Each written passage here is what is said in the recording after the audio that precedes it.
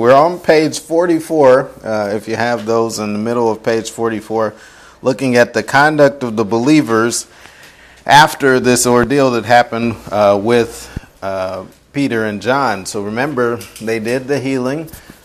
These Jewish leadership brought them in to question them concerning the healing, not because they had healed, but more because of who they were healing in the name of. And so at the end of the day, they had to release them. There was nothing that they could do to hold them, but they did threaten them. Do not speak in this name, or else such and such will happen. And so in verses 31 through 37, we see the conduct of the believers that followed. And so you have Peter and John going back to those believers that were around at that time. And remember, the key word or key term that we've seen early on here is this idea of them being in one accord, a tight-knit group that gathered together. And so Peter and John go back to them, report. We're just recapping, but we'll be in chapter 4 of Acts and verse 31 is where we'll start from. But he goes back and reports everything that's happened, and even the threatenings of the Jewish leadership. And at the end of the day, they pray to the Lord and give him praise for release of these two apostles. And so go with me over there to chapter 4 and pick it up at verse 31. And we'll read. And so he's coming off the end of the prayer in verse 31, and he says, "And when they had prayed, the place was shaken where they were assembled together, and they were all filled with the Holy Spirit. And they spake the word of God with boldness. And the multitude of them that believed were of one heart and one soul. Neither said any of them that they ought of the things which he possessed was his own, but they had all things in common. And with great power gave the apostles witness of the resurrection of the Lord Jesus, and great grace was upon them all. Neither was there any among them that lacked, for as many as were possessors of land or houses sold them, and brought the pieces of the things that were sold, and laid them at the apostles' feet.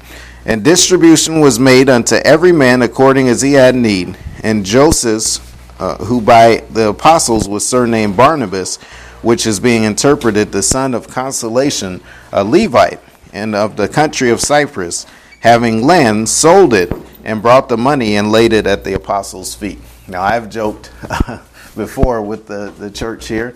Does anybody want to get involved in this, giving the money to the pastors, as it were, the deacons, and redistributing it back to everybody else as you have need? And there was a resounding no, a collective no, that this is not what we want here. Now, this has turned out bad in modern times when people have tried to do this. I was just watching this Netflix series on Warren Jeffs. Anybody ever heard of Warren Jeffs? The Mormon leader, and he was a fundamentalist. He called himself Fundamentalist Latter-day Saints, and he's of this ilk. And he took collection of the monies that everybody was working for and supposedly redistributed back to everyone.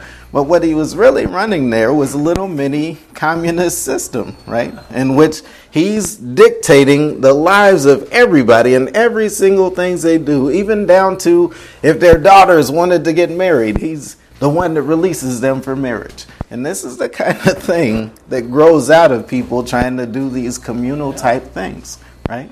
It never turns out well in modern times. This was something we're going to see, and we'll look at it throughout the book of Acts, that God was using in the place of the Holy Spirit being identified as readily working through everyone to show everyone how you meet the needs of the collective, right?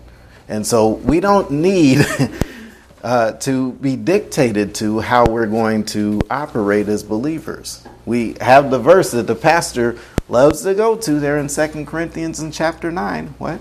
You are to give out of a ready heart, right? And it's theoretically the Holy Spirit that's guiding you into what you should give. And so we don't need a construct anymore to tell us how to give. But we'll get more into that a little bit here in a minute. But let's bow in a word of prayer, and we'll get started there on subpoint 2, the conduct of the believers after this ordeal.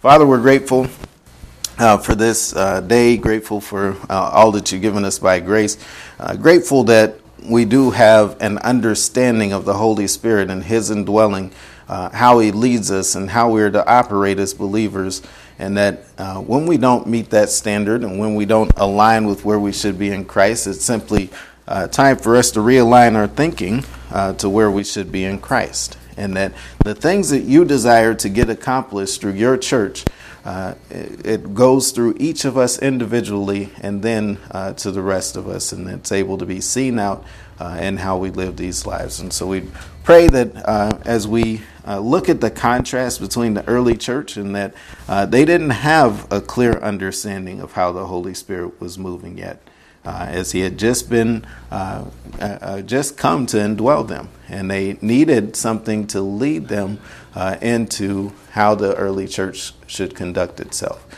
We pray that as we continue through the study, we'd have a good appreciation for the things that we have and how you've allowed us to operate in liberty out from the Holy Spirit, and we would do that. We pray all of these things in your Son, Jesus' name. Amen. Amen.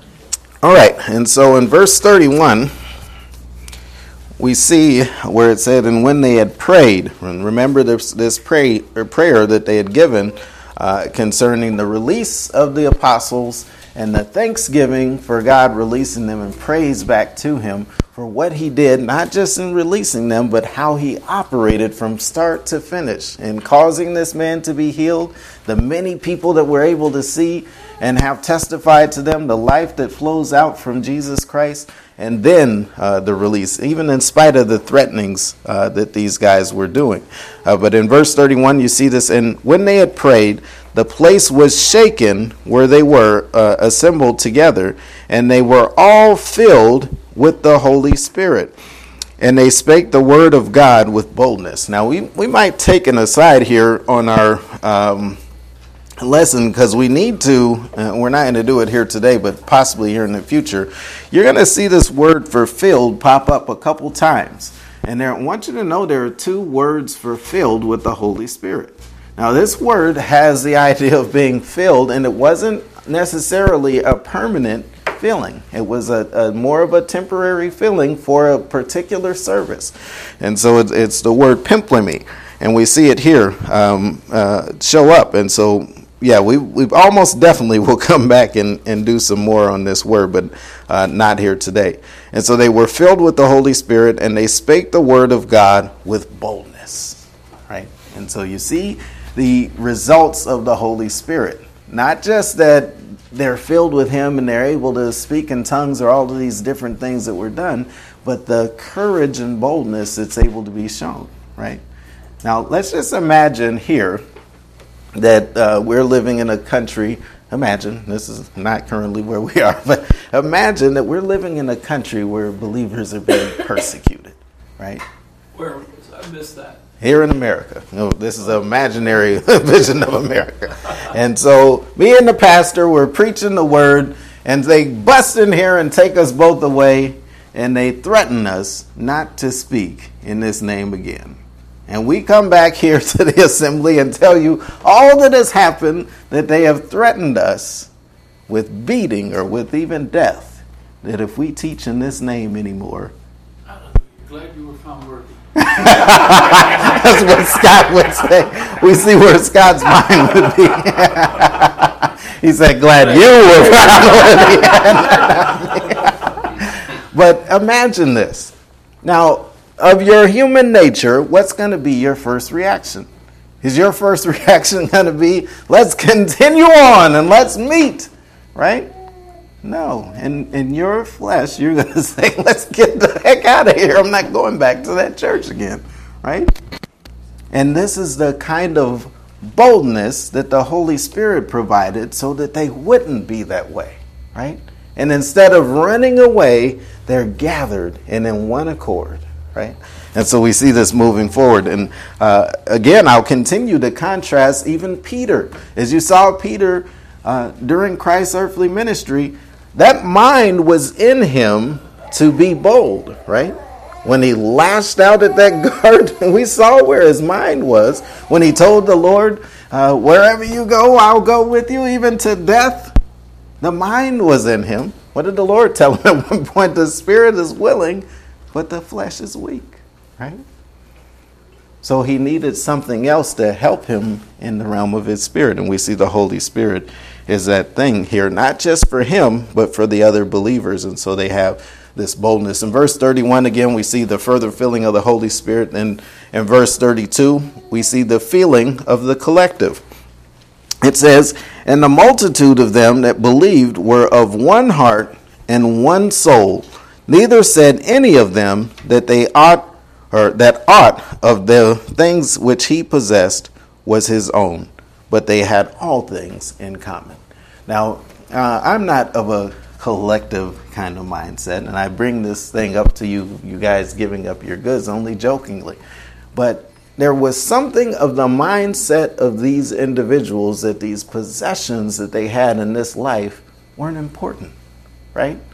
They were able to see these things that we have on this earth are just for the purpose of functioning on this earth. And there's an overriding spiritual life that's going on that's way more important than the physical life that we're seeing in front of us. And that caused them to give to the necessity of other believers. Now, they needed a vehicle by which to do this, so they gave their things to the apostles, and they redistributed these on their behalf. In verses 33 through 37, we see the authority of the apostles. In verse 33, it says, and with great power. This word for power, we see many different words, and we try to point them out to you that are translated power. But this is really the word for power, dunamis, the ability, right? And so you can see it very clearly in our English vernacular with the word dynamite, right? There's a lot of ability in that dynamite. It's only waiting for fire to light it, and boom, you see the potential that lied inside of that dynamite. And so here's the ability of the apostles. With great power gave the apostles witness of the resurrection of the Lord Jesus. Now, how important was it for these apostles to be witnesses to the resurrection of Jesus Christ? Go with me over to 1 Corinthians chapter 15. Now, anybody could just say, and as we're doing, kind of living off of the reputation here of what the apostles said, that they had seen or that they know this man Jesus lived and was resurrected. But it's very important not just that there was an individual that said it, but that there were people that saw it, that were witnesses to the resurrection, right? And Paul is pointing that out in chapter 15 of 1 Corinthians. Why? You have believers here who have believed the facts of the gospel before, and we see that early, and now are saying, because of what other people have said, I don't know about that resurrection. I believe there's a Jesus. I believe he lived and died, but that resurrection, I don't know. And so Paul has to write to them and reemphasize to them the importance of the resurrection to their salvation. Read with me in verse 1. It says, moreover, brethren, I declare unto you the gospel which I preached unto you, which also you have received, and wherein you stand. You see, he had preached this to them before. This is not new news. This is something that they had already received and believed, and currently are caused to stand as believers. Verse 2, by which also you are saved, if you keep in memory what I have preached unto you, unless you have believed in vain. For I deliver unto you, first of all, that which I also received, how that Christ died on behalf of our sins according to the Scriptures, and that he was buried, and that he rose again on the third day according to the Scriptures. And so you could say, these are facts. These are the facts that we state all the time of the gospel, what you must believe to be saved. However, if they were just facts that were stated by someone else and not seen, do you believe those facts? People tell us a lot of things in the world today, right, that they call facts, that don't have verification by another individual, right? Sometimes we call that fake news, right? We see that a lot of times in our culture, especially with the internet. You can get stuff out really quickly, right? And say that this is a fact when it's not been verified by any source. Here is verification to the facts of the gospel. In verse 5, he said, and that he was seen of Cephas, speaking of Peter, and then of the 12. And so all of the apostles bear witness to the fact that Jesus was raised from the dead.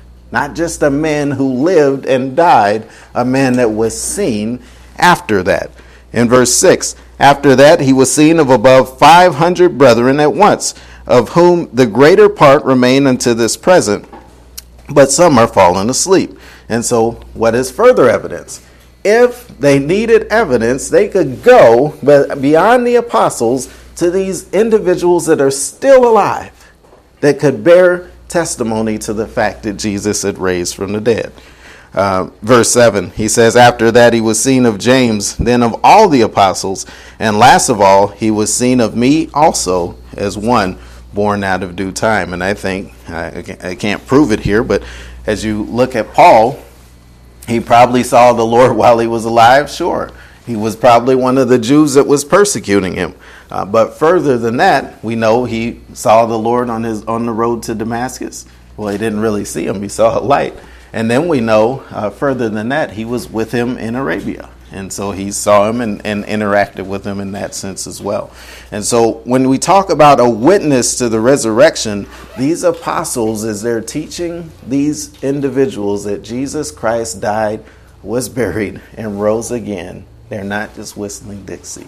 This is something they saw and were were able to testify to. Now, it's up to you whether you believe what someone said at that point, but they can say for a fact that they had seen this event happen. And so in verse 33, back over in Acts chapter 4, as they're speaking, there's Peter and the apostles are speaking. It says, and with great power gave they witness or testimony of the resurrection of the Lord Jesus. And great grace was upon them all. Neither, verse 34, was there any among them that lacked. For as many as were possessors of lands or houses sold them and brought the prices of the things that were sold.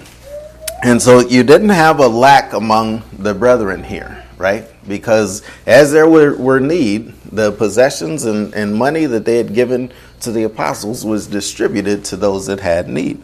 Now again, this day and time, hopefully, if we have believers that are in need among us, we're not having to look to the church to distribute to those individuals. There should be believers that are looking for the needs of other believers and giving to those necessities. And so you see this here. In verse 35, we see that they laid them down at the apostles' feet, and distribution was made unto every man according as he had need. Now in verse 36, we're going to see an example of such. And it's funny, coming right before chapter 5, you see this with Barnabas. Now in chapter 5, we're going to get into Ananias and Sapphira, right? A bad example of how you conduct yourself early in the church. Here, you see the right way that it was supposed to be done. And the Holy Spirit theoretically is leading Barnabas in what he's doing. Now, the bad thing that you see in chapter 5 with Ananias and Sapphira is they're acting as if the Holy Spirit led them in what they were doing. And you're going to see a bad example has to be made of these individuals. Now, you might say, hey, this is a little bit harsh. They just told a little lie and they lost their lives for it. Well, we're going to get into that just a little bit more here in a few moments. I did skip over something there with my notes. And this idea of witnesses of the resurrection, back in verse 33, one of the functions of the apostles we see was to be witnesses to the resurrection. So you could go over to 1 Corinthians chapter 9 and verse 1. We saw in 1 Corinthians chapter 15 and verse 8 that provided. And then the utilization of the grace that was present with them allowed them to be witnesses to the resurrection. Now in verses 34 and 35, I'm trying to catch this up in our notes here, the reception of and distribution of possessions is seen in those two verses, and now on to 36. And so we see the example and introduction of Barnabas here in verse 36. And so verse 36, it says, and Joseph, who's by the apostles was surnamed Barnabas, which is being interpreted the son of consolation, a Levite of the country of Cyprus, having land, sold it, and brought the money and laid it at the apostles' feet. And so here you see he has these possessions, right? Might have been land, might have been houses. He sold these things, got the money, and brought the money back to the apostles. This is the way that each of them were operating. And he brought all of it. He didn't say, I'm going to sell this amount, right? And then I'm going to keep back this little amount over here, which is fine. There's nothing wrong with that if they wanted to do it that way. No one was saying you have to sell all of your possessions and give them all to the apostles. Sell what you want and bring it to the apostles. But we're going to see that Ananias and Sapphira did it a little bit differently. And so it's important to note here what Barnabas did, so you can see the contrast when it comes to Ananias and Sapphira. So that brings us to chapter 5. You guys have page 45? You don't? Okay. I have to print those out for you after. Lynn is not here to go and run and get those. I can go ahead and print them if you want. Do you know how to feed them through? Yes. Okay. Only a couple at a time.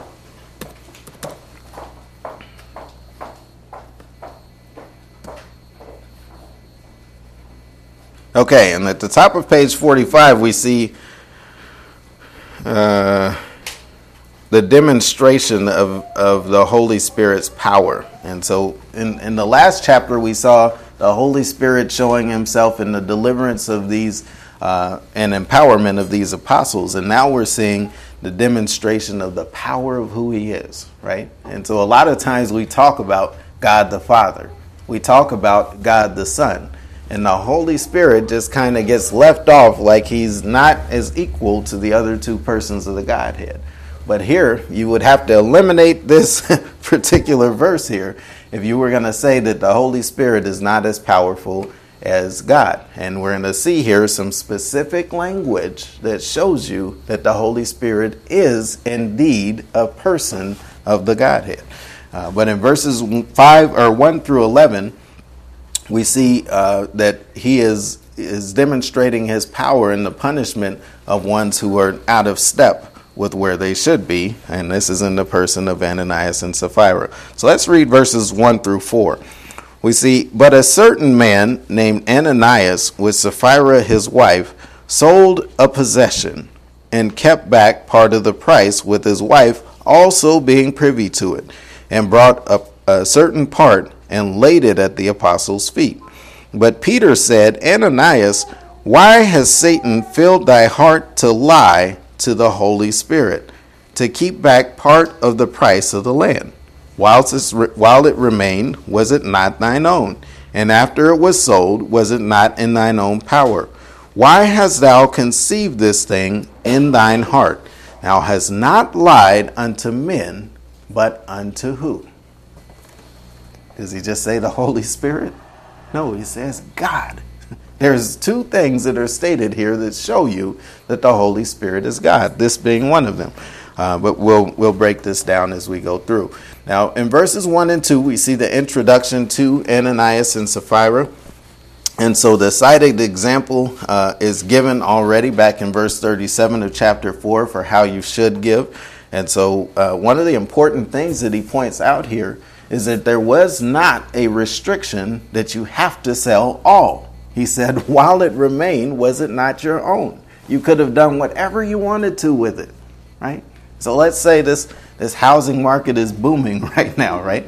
And let's say you sell your house for $400,000, $300,000, somewhere around that. And you decide, I'm going to give this possession to the church, if we were doing this collective thing, of the $300,000. But you keep back $30,000 of it for yourself. But you represent that you gave the whole amount. This is what Ananias and Sapphira were doing, right? Yeah, we gave all of what we had here. We're going to keep this little bit over here for ourselves. Why did they do that? They wanted the impression that they had given all, but they didn't want to actually give all. Nobody said that they had to give all. This is something that they decided to do. In verse 1, we see the couple in conformity. And so Ananias is mentioned primarily as being the one that kind of pushed for this. But Sapphira is not absolved of responsibility. She was privy to it. She understood all that was going on here. And they sold their possessions. This idea of selling the possession goes down to this word for katema, which means the accumulation of physical assets such as houses, land, or livestock. So they could have sold any of these number of things to get the money that they had. Now we see this word used in a couple different places just to give a flavor of what possessions might have entailed. We see it used with the young rich man asking for eternal life, and that he had great possessions back in Matthew 19:22 and Mark 10:17. And so he had great accumulation of all of these different things. And then over in Acts chapter 2 and verse 45, we see the custom of sharing of possessions among each other began after the coming of the Holy Spirit. Let's go back to that one really quick in Acts chapter 2 and verse 45. So we see this was already something that was kind of going on or in operation.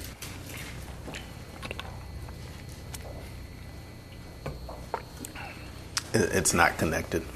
We'll have to do it after. And so pick it up in verse 41. It says, they gladly received his, or they that gladly received his word were baptized. And the same day there were added unto them about 3,000 souls.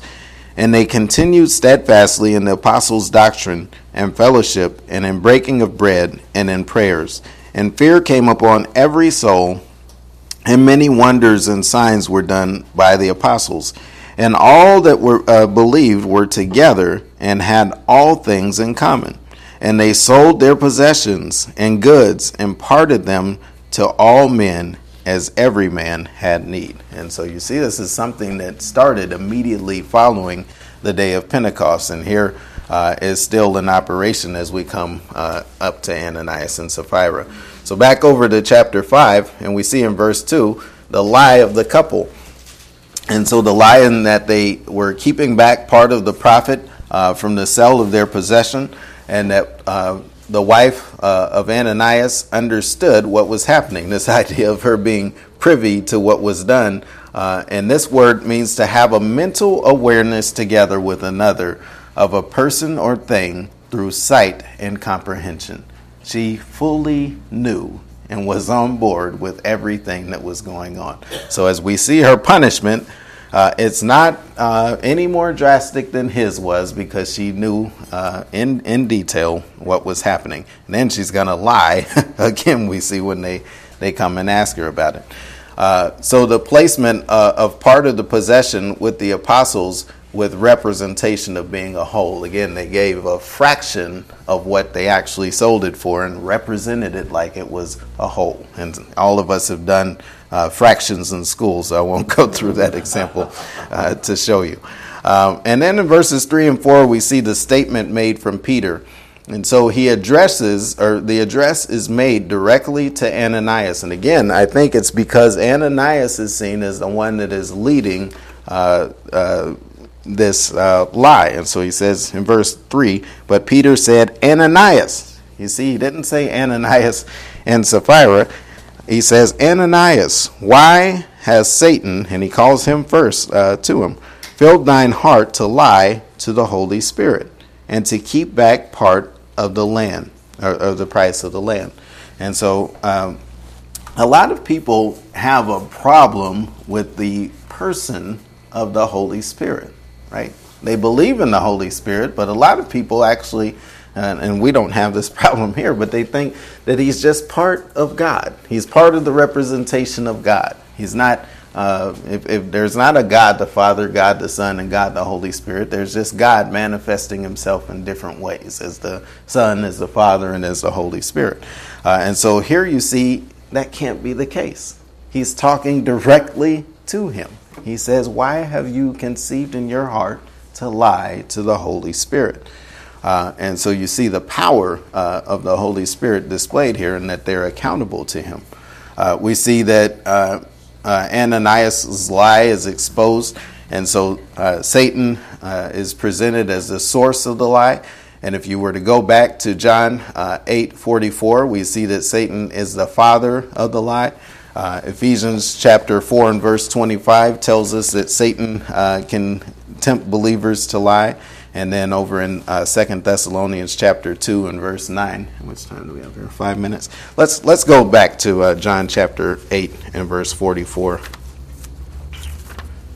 Just because this is a good one.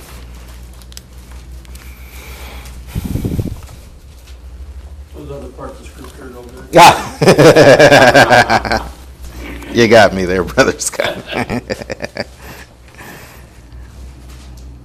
Well, I'll do like my dad and say this is a great part of scripture. Just a wonderful scripture. Verse 40, it says, but now, and so remember in the context here, the Lord is interacting with the Jews, and he's trying to get them to see this truth that lies in who he truly is. And they don't want to see it, right? They just don't want to see it. And he goes back and forth with them. But he's going to get pretty hard with them in this last part of this context. And he's going to tell them plainly who he is and who they are. Pick it up in verse 39. He says, they answered and said unto him, Abraham is our father.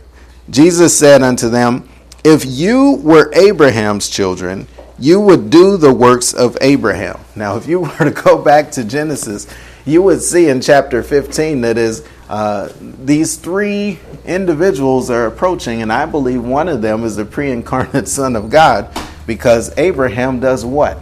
He falls down and worships them. You don't worship a man, you don't worship angels, and when angels receive worship, anytime we've seen it in Scripture, what do? They tell them, get up.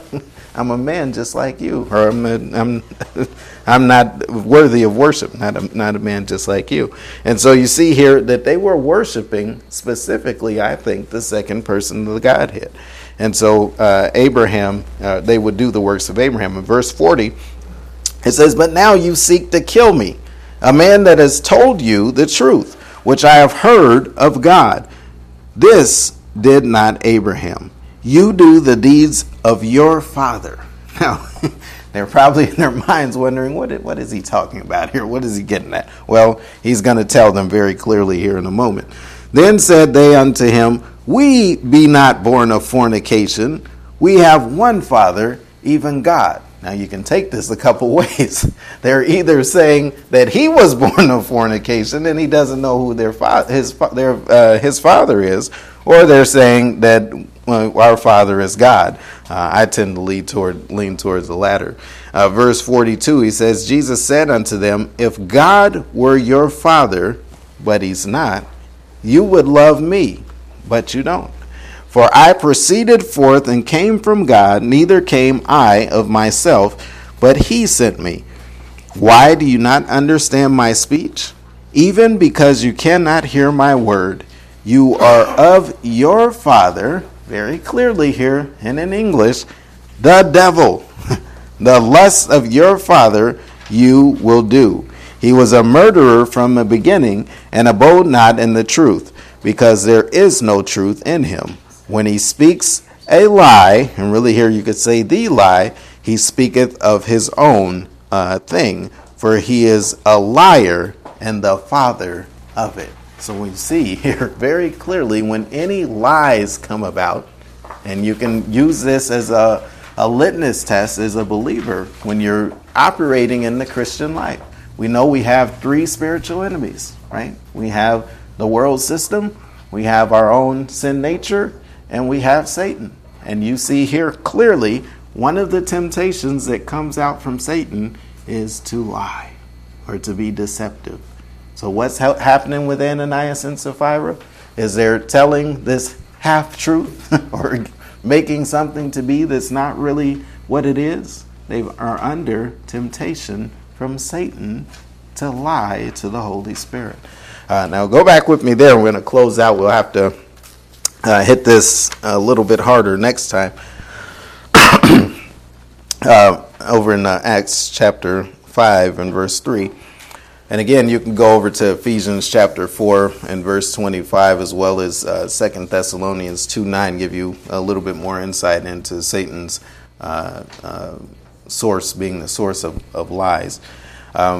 We see that Ananias' deception of being filled and giving the full amount is phrased as lying to the Holy Spirit. Now, we didn't see Ananias go and say anything to the Holy Spirit, right?